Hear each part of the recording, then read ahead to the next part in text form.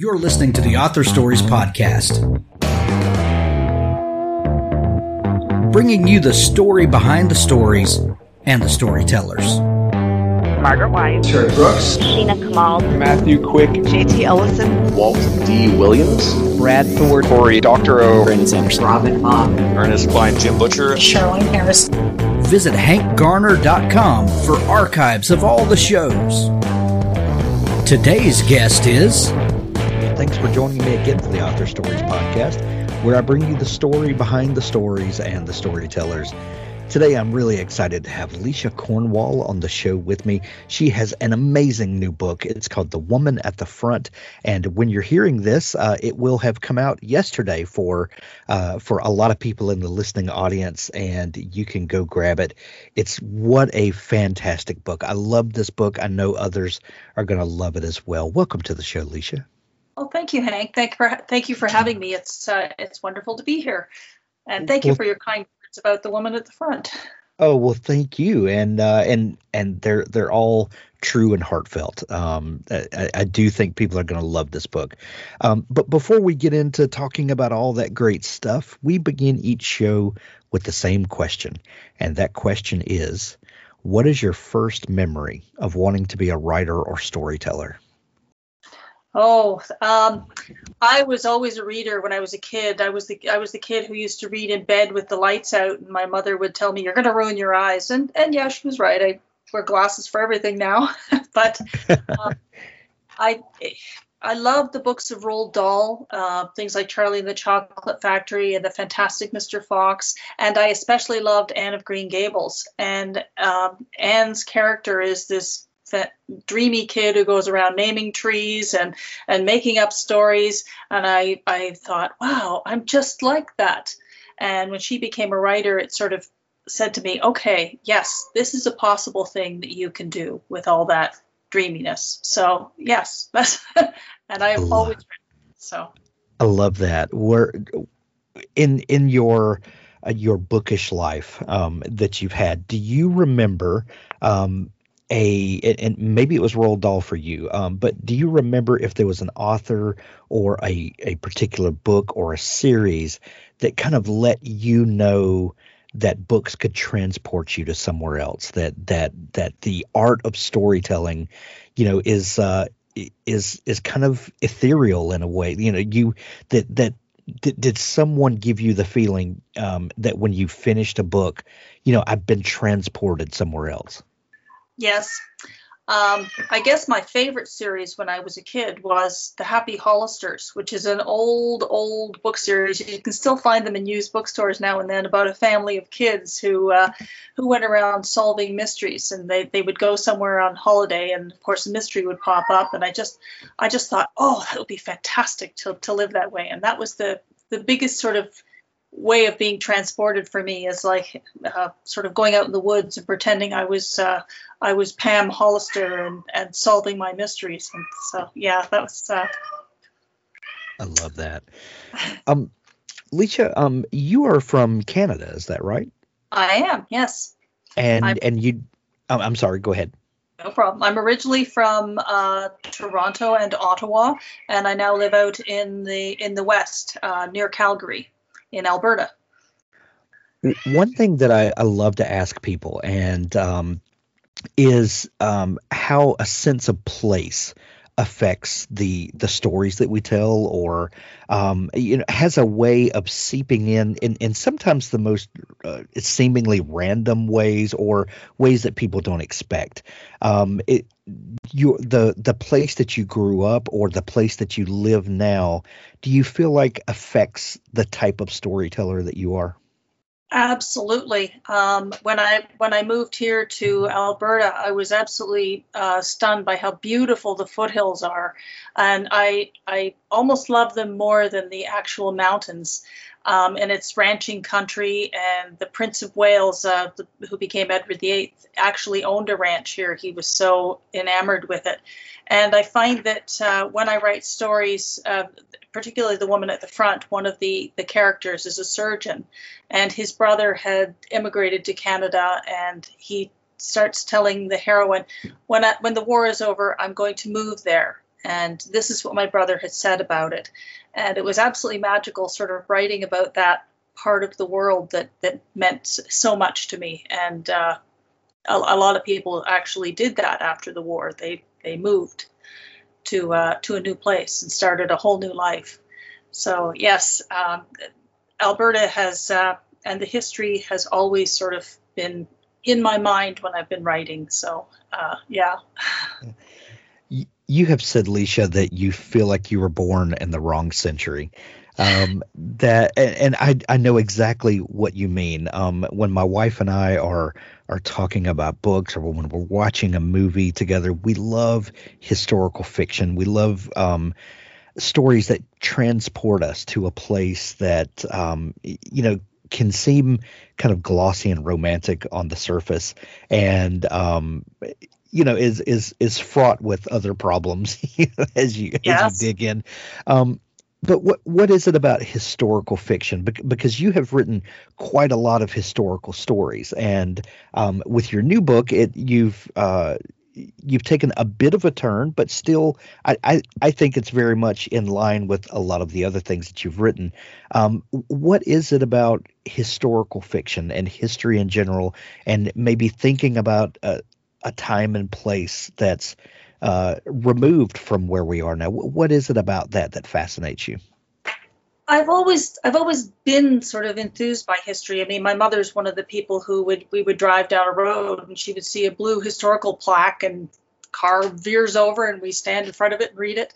And just the stories of things that had gone before and imagining what had happened in those places and to those people, and sort of the fact that it's another world that is more interesting than the one you're in. I mean, who wants to look at a grade 5 math textbook when you can read about fairy tales and the past? And I found that when I read, even when I read fiction stories, it made me want to know about the real history behind it. And I spent a lot of time reading real history.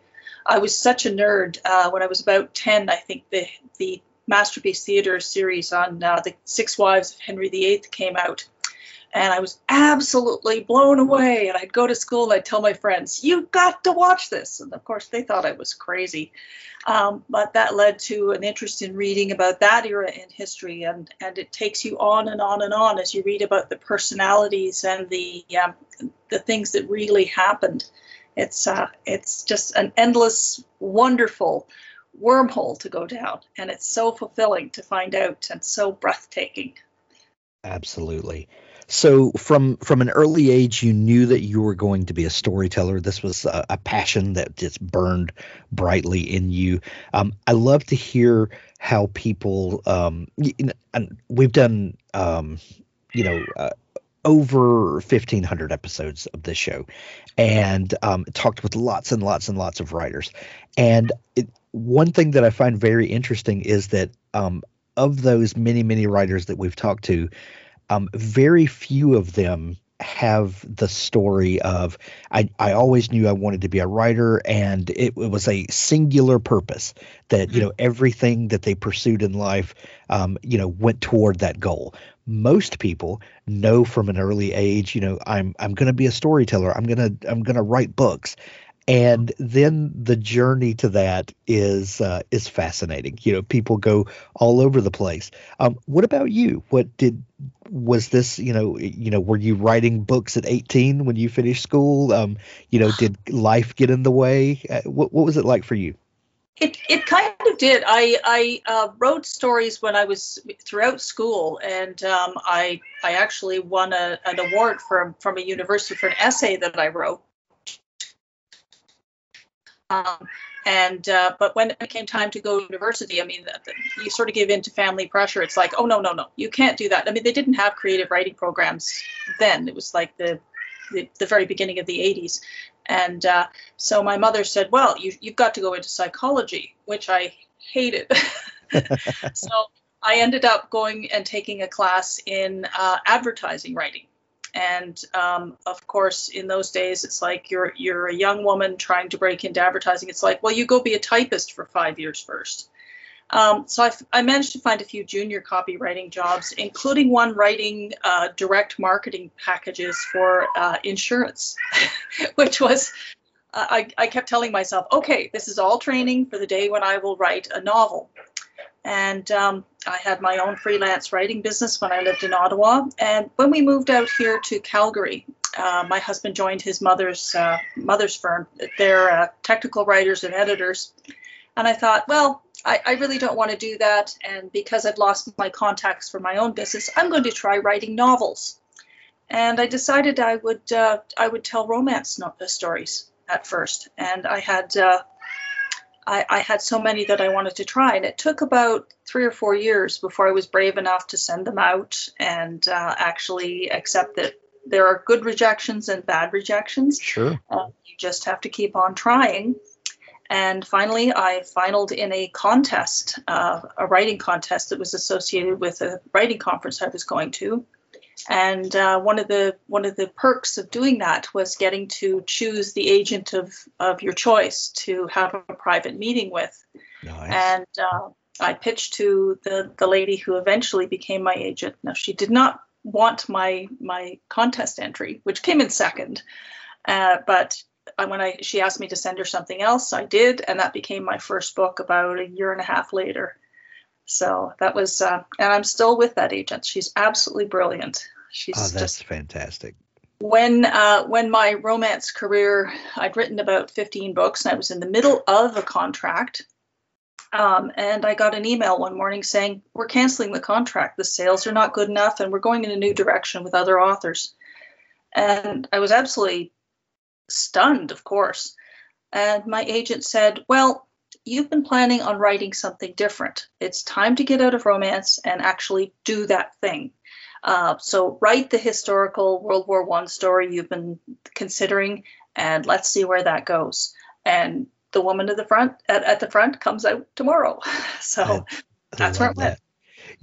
You said something very interesting, Leisha. You said that in those couple of years where you're trying to be a novelist, you said you got up the nerve to send them out. How many books did you write during that time? Oh, probably, so many.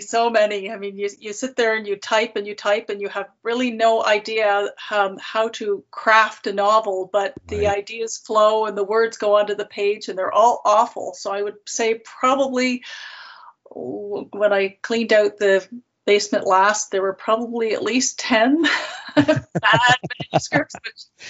I love it. You know, everyone has those. We used to call them trunk novels or desk drawer novels, and now they're sitting on a hard drive novels.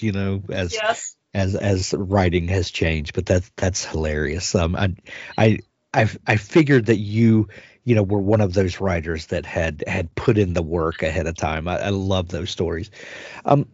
Leisha, you wrote quite a number of romance novels, and looking back over your back catalog, they look to me to be historical romance novels. So this has been something that's always been a passion of yours. And what was the difference in writing The Woman at the Front versus how you would approach the beginning of a historical romance novel? I guess what I'm asking is, when you began this project, was the beginning of it different for you?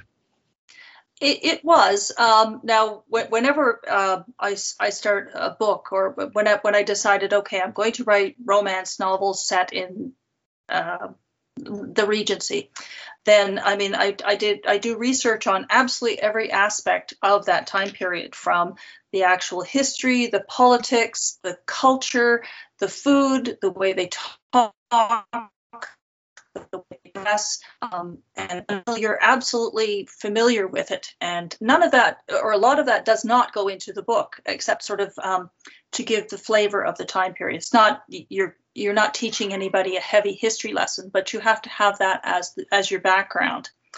And with The Woman at the Front, I guess in Canada we sort of, World War I is a very important war for us. I mean, we sort of came out as a nation to to be reckoned with. And it was my grandfather's war. And he fought at Vimy Ridge, which is a famous Canadian battle, and so did his older brother. And my grandfather was in the artillery, so he was well behind the lines with the big guns. And my great uncle was right at the front, and he was killed the morning the battle started. And my grandfather made me promise to go over and find his war grave someday, which I did eventually with my own family. And it was so moving. And that's when I knew I wanted to write a book about World War I. And I thought, okay, well, I'm a woman, so it's going to have to be about a nurse or a female character. And then during my research, and I researched the battles and medical systems and everything else, I discovered that female doctors were not allowed on the front. Female nurses were, female volunteers, they had female ambulance drivers, but not female doctors, not for the British. And so I thought, well, that's going to be a much better story. So that led to an awful lot of more research about medical systems and how women were treated and the history of female doctors in that era across the world, I guess. So that's part of the research that was done for The Woman at the Front. Authors, I have a fantastic new service to tell you about. It's called PubSite. PubSite is a service to help you build your very own website, your home on the web, where you can promote your work and give your fans a place to connect with you. PubSite is a website platform that allows every author, regardless of budget, to have a great-looking professional website. Developed by the book marketing professionals at FSB Associates, PubSite is the new, easy-to-use DIY website builder developed specifically for books and authors. Whether you're an author of one book or 20, or a small publisher, PubSite allows you to build, design, and most importantly, update your website pain-free. No need to be dependent on a designer or webmaster to make a small but costly change to your website. Save the money and do it yourself. PubSite is the best platform for authors because it's a book-centric platform. PubSite was built just for authors and small publishers. Every design, feature, and layout is book-centric. They have customized designs for you to use. It's easy to build. No coding or HTML is necessary to create a stunning, professional-looking website with all the features you want. Get a custom domain name, yourname.com. It's simple to update. You can add all of your books, add a blog and a book tour, sell from any retailer, manage your email list and social media, and even do e-commerce. Build your website with a 14-day free trial, then pay just $19.99 per month, which includes hosting. And we offer packages starting at $499 to set up the website for you. Pub-site.com, the place to help authors find their home on the web.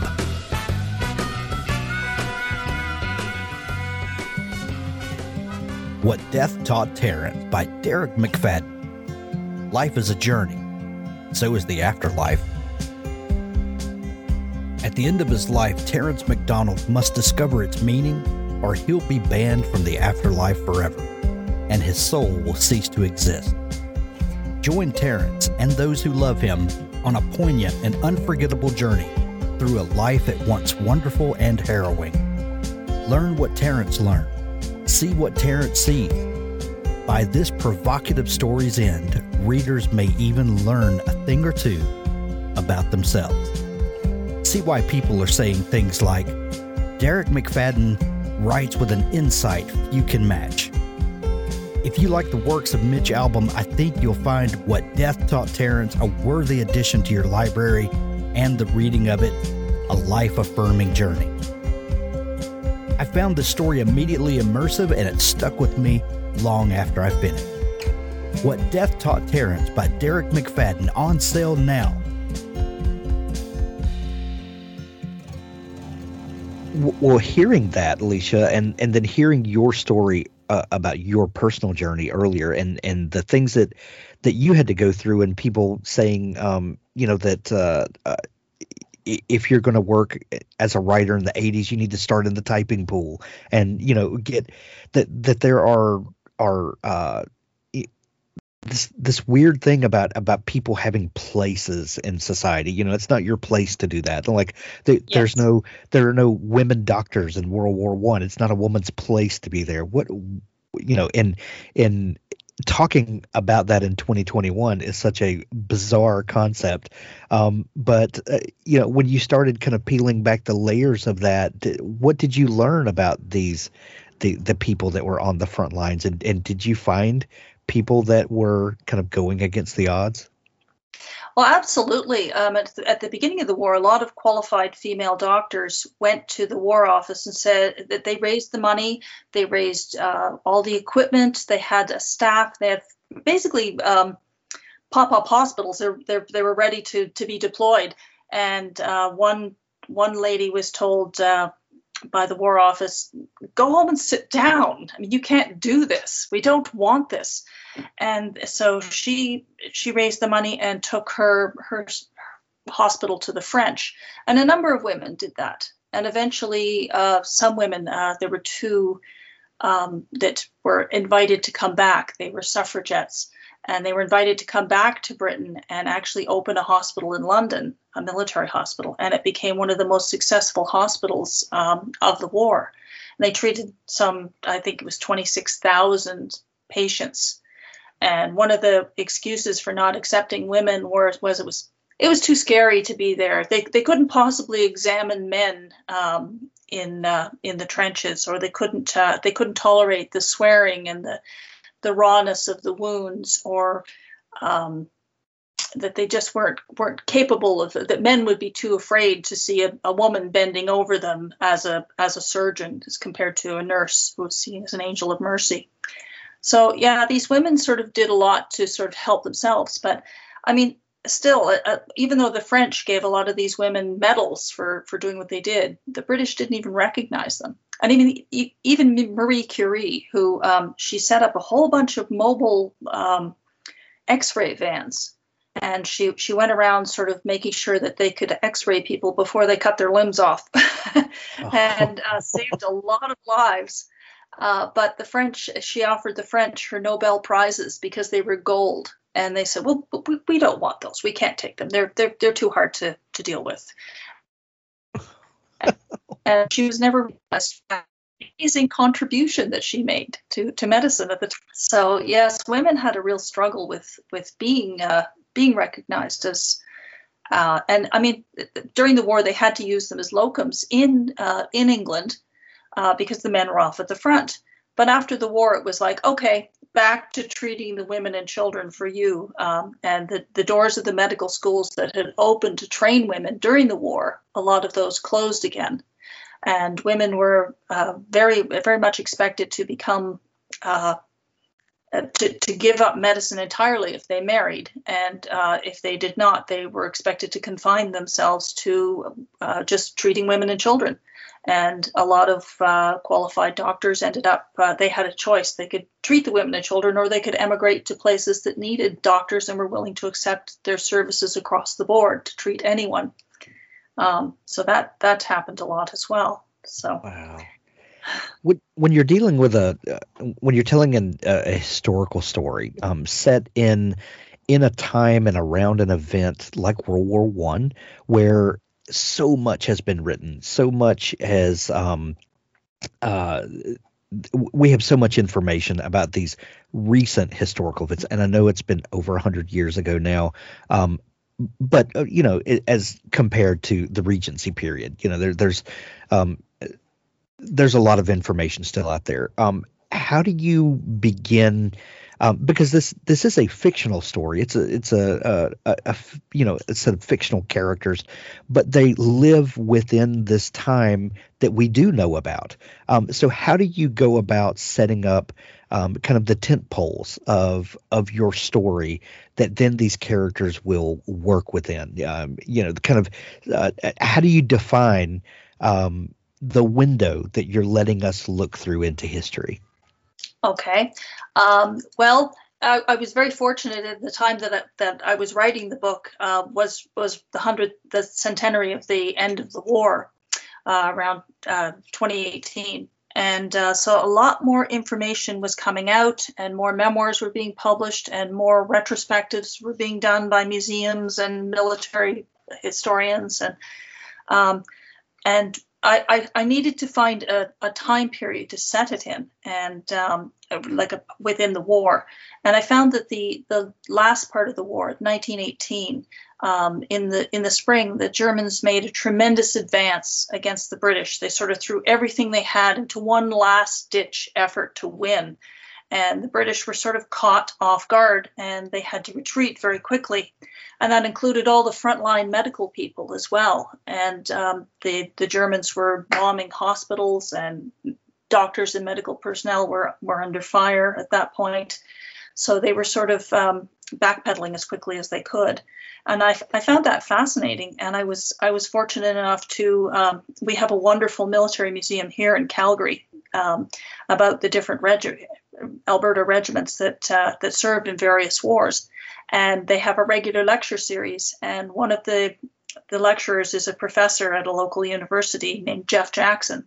And one of the things he spoke about was that spring offensive of 1918. And that just was that's where I'm going to put it. That's where I'm going to set this book. So, and it also gave me a chance to sort of take the story through to the very end of the war without, having a long lag or 4 years of time to cover. And a very interesting time period within the war. Does that answer that? Absolutely. And what separates a dry history from a novel set in a historical period is characters that we care about and adventures that they go on. Tell us about the character of Eleanor. Where did she come from, and how did it's fascinating to me. Do characters just walk on the stage of your mind and you follow them to find out what they're up to? Do you think of you're thinking of this historical period, and then you cast characters for that? How do you come up with characters, and what does Eleanor mean to you? Well, Eleanor is sort of everything I'm not. I mean, she's brave and bold, and she has adventures, and she's determined. And I'm rather shy and introverted, and live in my head with my characters in my quiet little office. So it's nice to be able to write somebody who's the complete opposite, to have the kinds of adventures that I would if I was braver and I was in a different time period. But to create a character, I mean, you come up with an idea. Okay, a female doctor. Okay, what would be her backstory? What makes her want to become a doctor? What stops her from succeeding? And what are her flaws, and what are her strong points? I do a whole lot of character development, so that I have created questionnaires over the years. I fill them in, and I look up all sorts of details about what it was like to live during that time period, and add them to her story, so that when I sit down to write, I know exactly how she's going to react to pretty much any situation. Now, that's not to say that when you're writing, you don't actually get the absolute delight of the character suddenly doing something you don't expect. I mean, it's like writing magic. It's like, oh, I had no idea that was going to happen. And that's even if you plot the book very carefully. Sometimes a character will just surprise you with something that just works so beautifully, and it's almost like they're talking to you. Writing is one of the few things that you can talk about in life, and talk about these imaginary people that talk to you. Yes. and no one looks at you like you're, well, there goes Leisha. Well, that brings up an interesting question for me, because when you're writing historical fiction, this story has to be rooted in these anchors of truth, in these anchors of historicity. When a character decides to go off and do something on her own, does that ever conflict with what we know as the historical fact? I try not to let it stray too far. I mean, obviously these are characters from history that had different rules and different time period, and Sure. we are modern readers. But my daughter is a historian, and she would never let me get too far from the truth. So I remember she wrote an essay for an entrance to university about how heinous it was that they took the story of the Tudors and they stuck Jonathan Rhys-Meyers in and completely rewrote the history. And we didn't need that because it was interesting enough. So yes, but she writing a character who does things. I mean, they need to be accessible to modern readers, and they need to stand out in their own time period without sticking out, I guess, and being too different to be believable. So they have to sort of have a certain amount of rootedness in what a woman would have done during that time period, or who she would have been, or what the expectations would have been. And even if she fights against them, she's got to understand them and understand what she's doing in order to be realistic, I think. Does that make sense? Absolutely it does. When writing The Woman at the Front, you alluded to the fact that you are an outliner, and Yes. did this story ever take a turn that surprised you? That maybe veered from your outline? Yes, a number of times. Let's see. I'm trying to think of one specific example, but yes, some of the things that I read a research book about the dangers of. It's a wonderful book. It's called Writing Romance, and I think it was by Lynn Pierce, and it's about how people fall in love in different situations. And one of the chapters is on love during war and how it becomes a threat, because it's not if you're going to succeed or if you're going to lose somebody. It's almost when I will lose this person. So it's a risk, sort of giving your heart in that. So allowing Eleanor to fall in love when she had been so guarded about being careful of men because of the way she was treated during university, and the way her father viewed her as sort of an upstart and sort of an embarrassment almost, because she was a female doctor when she really should be a wife and mother. And it surprised me that she was able to sort of do this with. I wanted her to have a gentle edge and a firm determination. So when did she really surprise me? I guess when she sort of stepped up and took charge, and that the things that she was willing to do to make that happen and to withstand that. That was kind of surprising. But when I wrote the first draft, they said heroines have to be completely and totally kick-ass to appeal to readers and editors and everyone these days. So I kind of had to go back and strengthen her a bit, make her more ferocious. Well, you definitely did that. The Woman at the Front is available now. When you're hearing this, it came out yesterday for a good many readers. If you're interested in the World War I period or just historical fiction in general, you're going to love this book. I'm recommending it to everyone. Lecia, if people are just discovering you and want to dig into all the great stuff that you do, where can they connect with you online? Well, they can visit my website, which is www.liciacornwall.com. So that's easy to find. I'm on Facebook and Instagram. And if people would, my email is on my website, and I love hearing from people, and I always answer. And if I love the fact that libraries are carrying my books, and if you would. I'm most thrilled when people read my work and suggest it to other people, and it goes on from there. So, yes, buy the book if you can, and please read it if you, in any way you can possibly do that. So, Well, we're going to send everyone to see you, Leisha, at your website. We'll put links to that in the show notes, and also links where you can buy it on Amazon, Kindle edition or paperback or audiobook if you want to enjoy it in that experience. The Woman at the Front, available everywhere now when you're hearing this. Leisha, thank you so much for taking time to come on the show. Thank you so much for having me. It was an absolute pleasure to talk to you today, Hank. Thank you. Now stay tuned for an audiobook excerpt from Richard Gleaves' The Jason Crane series. Welcome to historic Sleepy Hollow, settled in 1640. Jason had looped around the town and had come up Broadway from the south. Behind the retaining wall next to the sign, a yard worker turned on his leaf blower, sending a tidal wave of yellow and red up and over the stones to splash off the windshield of the RV. They passed antique shops, a Shell station, and a Food King grocery.